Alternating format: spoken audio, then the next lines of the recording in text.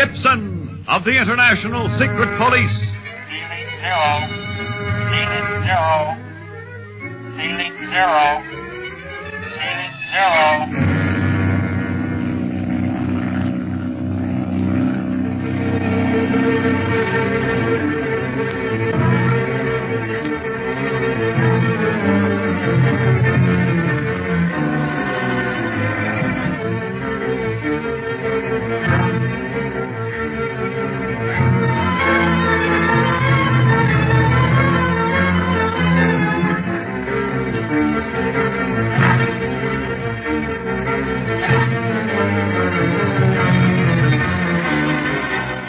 Clint, guided by Kinka, arrives in Leopoldville just in time to save the life of Mrs. Buchanan, wife of the missing investor of the Atlantean Syndicate. Speed and Barney arrive later on the train with the baggage and, most important, the portable shortwave set. After telling the police of Mrs. Buchanan's predicament and winning their promise of cooperation, the boys have a conference with the lady and are about to learn the details surrounding her husband's disappearance when the voice of the octopus comes in over the shortwave set, which has been opened in an attempt to reach Carlos in the Sahara Desert. The criminal warns Mrs. Buchanan to tell the secret police nothing more if she ever hopes to see her husband again. We now find the boys trying to soothe the frantic woman. The octopus always talks like that, Mrs. Buchanan. Well, he's been saying such things to Clint and us for a long time. Nothing's happened to us yet. At least, not much. But you are the secret police. He fears you.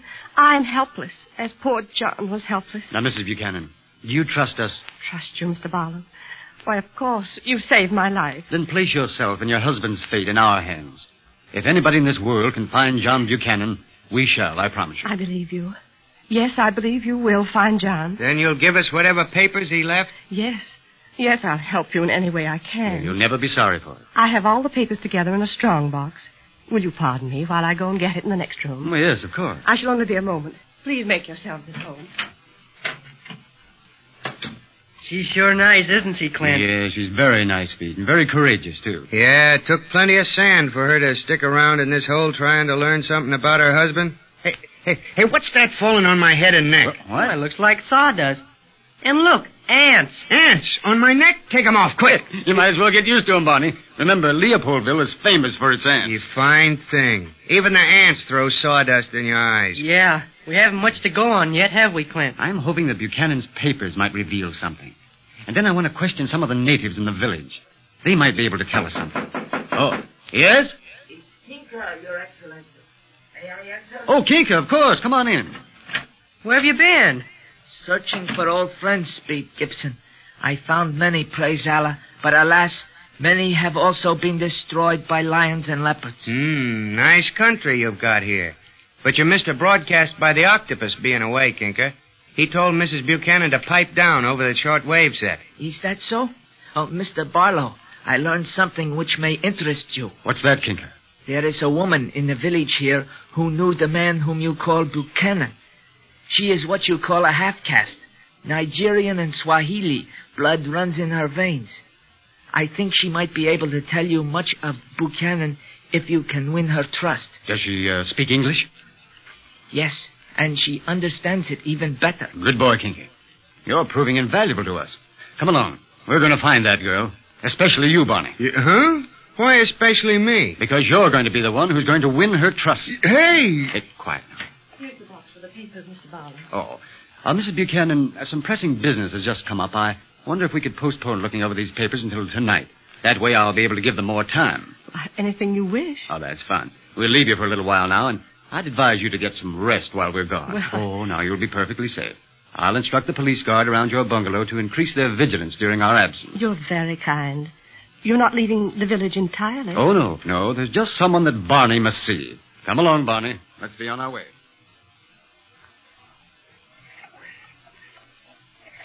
Boy, what a place. Look at those ferns. Big as trees, Clint. And look, poinsettias. Golly, flowers everywhere, hanging from the trees and everything. Flowering air plants, Speed Gibson. They take their nourishment from the air itself, apparently growing out of nothing. There is the girl, Your Excellency. The one buying the cloth at that stall there. Not bad. All right, Barney. Now's your chance. We'll wait here. We'll pretend to be looking at something in this stall while you go over and make her acquaintance. Stay with her and win her confidence. Learn as much as you can without appearing to be asking questions. And then report back to us at Mrs. Buchanan's bungalow at 11 o'clock tonight. Why don't you do the job, Clint? You know I ain't no ladies' man. Get going. Oh, all right. Come on with me, Lucky. Hey, why are you taking the dog? I got my reasons.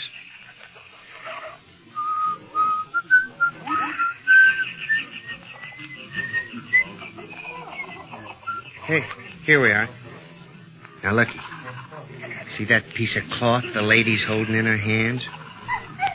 Okay, then get it for me. Second boy, second boy. Here, Lucky, stop that. What's the matter with you? Oh, my beautiful dress, all too. That rag? Oh. I mean, it was just a piece of cloth, But miss. it was going to be a dress, Buana, and I have no more money to buy more. Now, look, I'll buy you another piece. How's that, huh? Oh, no. I am daughter of chieftain. What's that got to do with the price of wheat? My dog tore up something you just bought, and I ought to pay for it. That's the way we do in America.